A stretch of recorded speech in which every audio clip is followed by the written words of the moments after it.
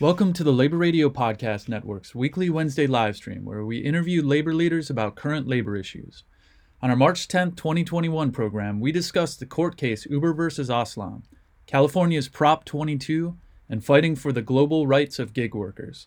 Our guests included Yassin Aslam, who is the lead claimant that recently won a historic court case against Uber, and he is president of the App Drivers and Couriers Union.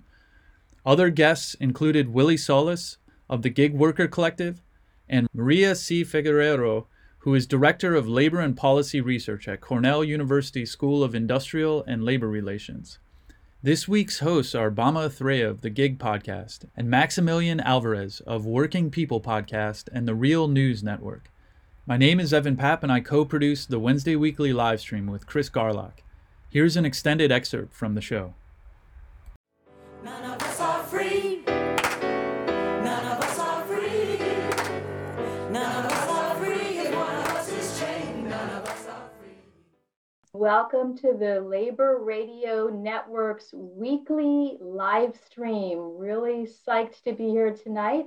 I'm Bama Athreya. I host a podcast called The Gig, which is about gig workers, and that's the subject of our show tonight. And my co-host is Maximilian Alvarez. Max, you want to say hello? I'm Maximilian Alvarez. I am the host of the podcast Working People, where I interview workers about their lives, jobs, dreams, and struggles. And for my day job, I'm the editor-in-chief at the Real News Network here in Baltimore. Our first guest is Yassin Aslam, and Yassin is joining us from London, UK. And I want to just give a little background before we jump into asking you some questions. Yassin, you are with the App Drivers and Couriers Union in the UK, which is actually a fairly new union, but you've been organizing for a while. And you are famous, or in some quarters infamous, because you're the little guy that took on one of the biggest platform companies in the world, Uber, and decided to sue them because you didn't think they were treating you right. So after many years, congratulations, you and your co-plaintiffs just had a really exciting victory in the UK Supreme Court.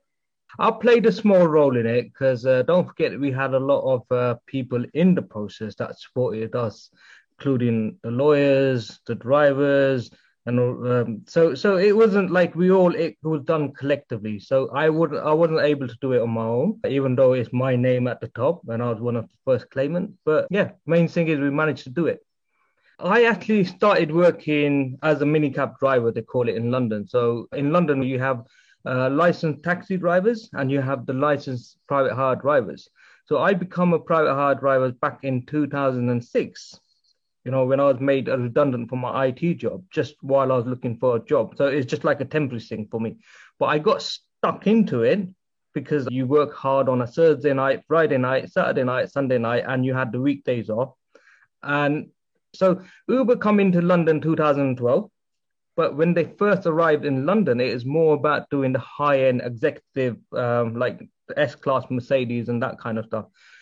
So when they launched the Uber X in 2013, I was one of the first drivers to actually be there on the first day when they launched. So when Uber come into the market, it's all about you're in charge. You're the boss. You don't need to tell anyone when you're going to log on, when you're going to log off, and all that kind of stuff. But for me, when I really started campaigning, it's more about the way drivers were assaulted and attacked in the job, and they had no protection. Let's say I got assaulted by a passenger. Uber would refuse to, cooperate. And then at the same time, we had like a rating system, like where the customer rates you. So even though Uber says you're your own boss and you're running your own business, indirectly, there was something there that was managing you. You're being like performance managed. And at the same time, there's a control element over you where, for example, if my rating dropped below 4.4, I get kicked off the platform. And we couldn't challenge that. So I've seen a lot of my friend drivers that were getting kicked off the platform unfairly, and then at the same time, especially when some of my colleague or friend got assaulted and the customer then rated them badly, like the question was, like what protection do we have? Where the good thing about traditional cab office was if you ever got into any problems, you radio in. If there's any drivers parked by nearby, they'll come and assist you. Now, the whole idea of technology is to make you feel safer and better. And one of the things that Uber done very well was isolate everyone. So there's Uber coming into the market. They came in so aggressively, like when I started, and I'm talking like over the 4 or 5 years, is the fares went down so much. I saw the fares drop 3 times. I saw the commission go up. So at the moment, Uber has about 60,000 drivers in London. But when I started working with them, they only had about 1,000 drivers. So you could see how it went up. So you could see how the model is there. It's all about making the fares cheaper to get more and more customers on the platform and having more and more drivers on the platform. So they got supplies of drivers. So you got drivers sitting around empty. As an old driver, we could see what was happening because they were killing off the market around us. And if you got kicked out from Uber, you technically had to leave the trade. So my case was more about trying to help drivers with, when they were getting assaulted. So when I filed my case back in 2015, I was enrolled in a whistleblowing stuff. So in order to be protected under the Whistleblowing Act, you had to be a worker. And at the same time, I met James Farrar, who got assaulted by a passenger, and it took 10 weeks for Uber to release that information to the police. So, we were working together at the time. So when we spoke to the solicitors or the lawyers, they turned around and said, look, you definitely have a case here and this needs to be challenged. And that's where the case started from. So really just even to be able to get records for a driver who was assaulted, it turned out that you needed the company to recognize that you were employees. Is that right? Well, the point was the contract was made in such a way where if something went wrong, they would disappear. So they basically, you're running your business. If I got killed or something, it's my business. I was running my business and something happened. So there's no one taking responsibility. So they dragged this on for 6 years. They rely on these workers that won't fight back. It's all about you getting burnt out, you giving up and walking away. So if you look at the 6 years and even like the damages I get for the remedy or whatever you want to call it, it's not even worth it. But the point was someone had to do it. The whole time you've also been organizing this new app drivers and couriers union. So talk a little bit about that. So like I said, the organizing was more personal because it was more about when I was seeing people getting assaulted. I just didn't like the fact that, it was wrong. And like I said, at the same time, I saw what Uber was doing because I was talking to drivers from different places, especially around San Francisco when they first started protesting there. So I could see like what was happening there is going to happen here. And then I started talking to some drivers in California around LA. And then you could see like the issue was, it wasn't just unique to London. And even now, as I go on, it's exactly the same model everywhere. So I started organizing. I set up my small association in 2014. We then went through various stages. Last year, we set up our own dedicated union in the UK. So we're the first union ever to represent gig workers, app drivers and couriers union. So that was our massive achievement. Everyone used to talk about you can't organize Uber drivers. And since we won in the Supreme Court, we're getting phone calls after phone calls. How do I join the union? So people see the power. And one of the things behind that was us guys and the team behind me and the drivers, whether James Farrar, all of us across the UK, we just been persistent, and we managed to achieve something that, like where now everyone's saying you must be part of this union because this is a union that will help you. Great. I wanted to kind of highlight one thing. These gig companies, they try really hard to write our rights out of existence with very kind of clever legalese, right? It's really great to see that the judge in the Supreme Court looked past that to see the reality that was right in front of our faces, right?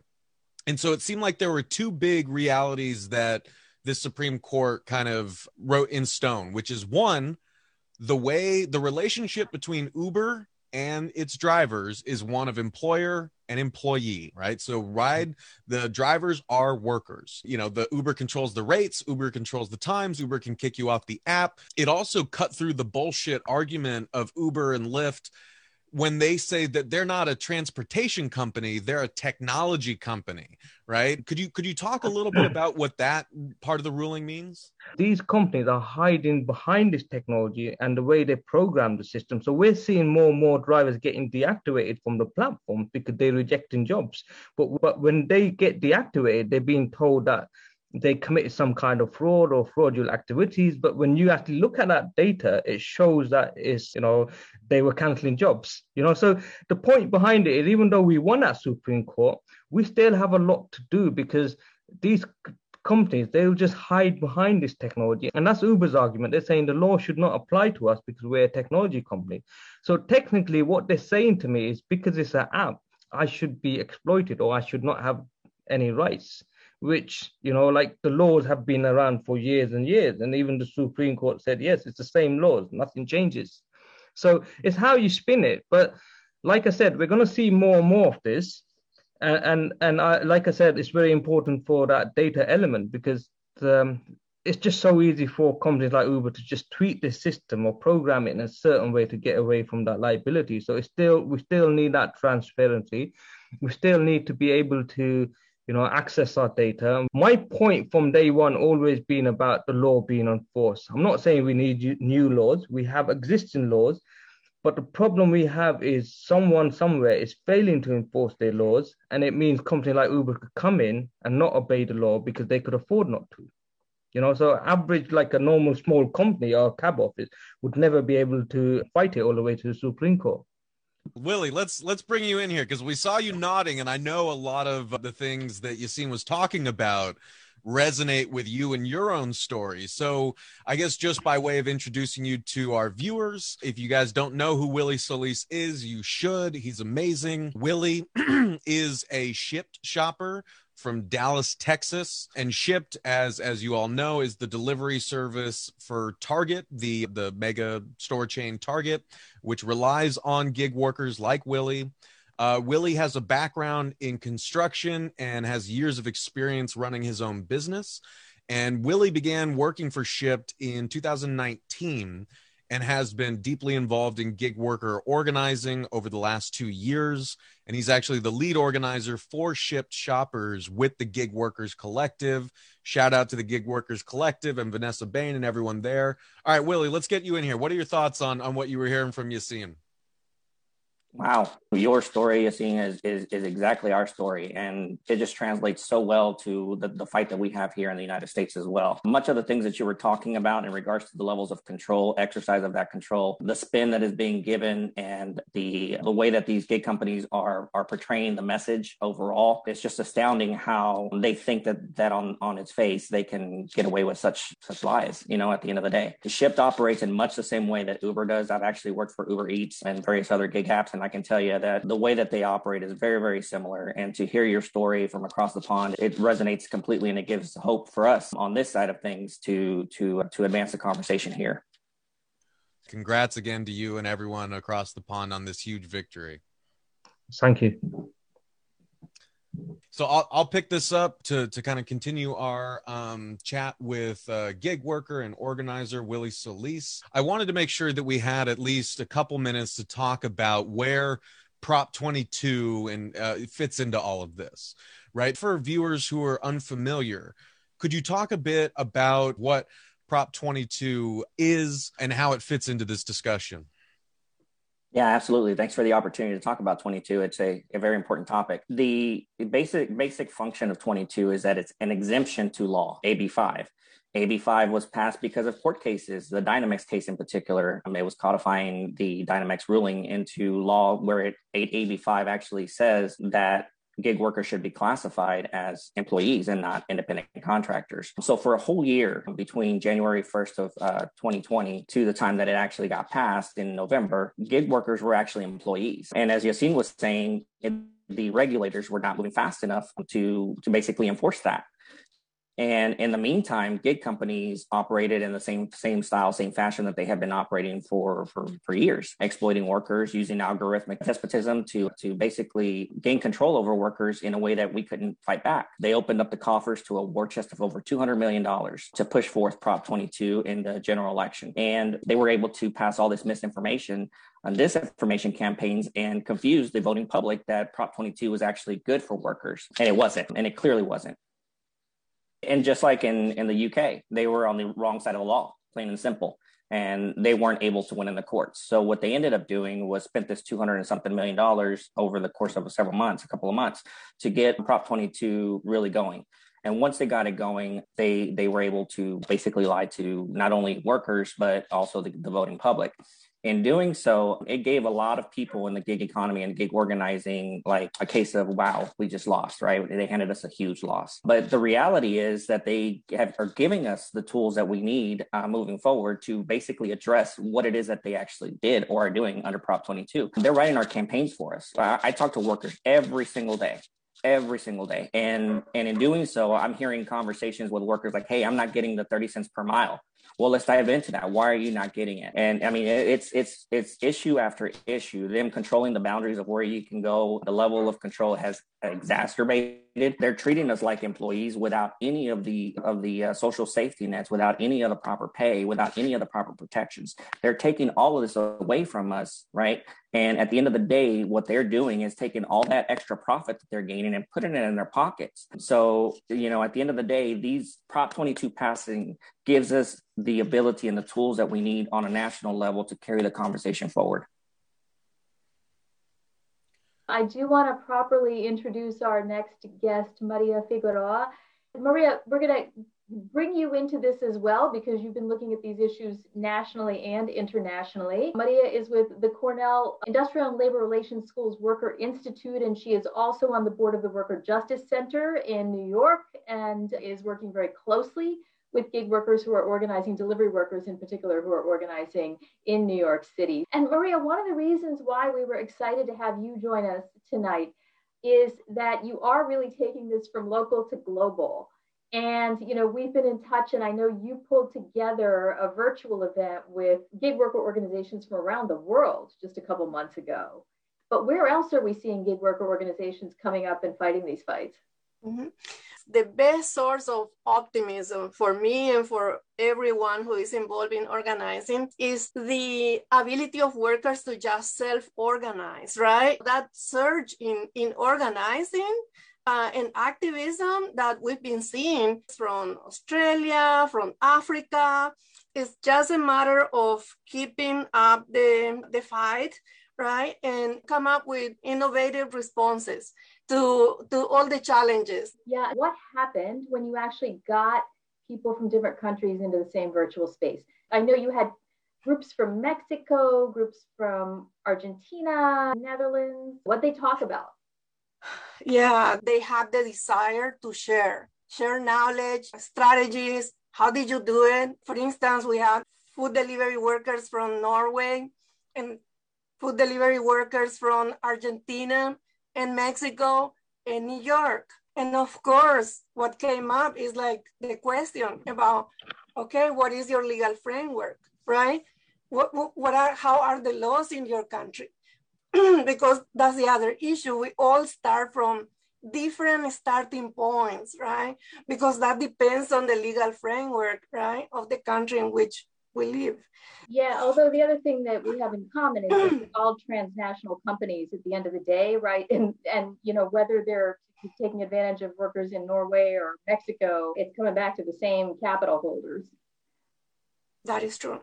Well, it's so inspiring to hear any story of workers, sharing resources, showing solidarity, sharing strategies internationally. Like, that's the shit that gets me up in the morning. Beyond workers in different countries kind of communicating and sharing, have there been discussions about how we can act internationally in concert? Because I think the thing that comes to mind, it was spring of 2019 where there was the global Uber boycott. I think that my dad at that time, that was his first strike that he had ever participated in. And it was he called me and he said, hey, I might head down to LAX. I hear a bunch of the drivers are down there, which was really cool because I was sending him links. I was like, look, drivers in India are doing this too. Drivers in Latin America are doing this too. Mm-hmm. So I guess I just wanted to kind of ask about that.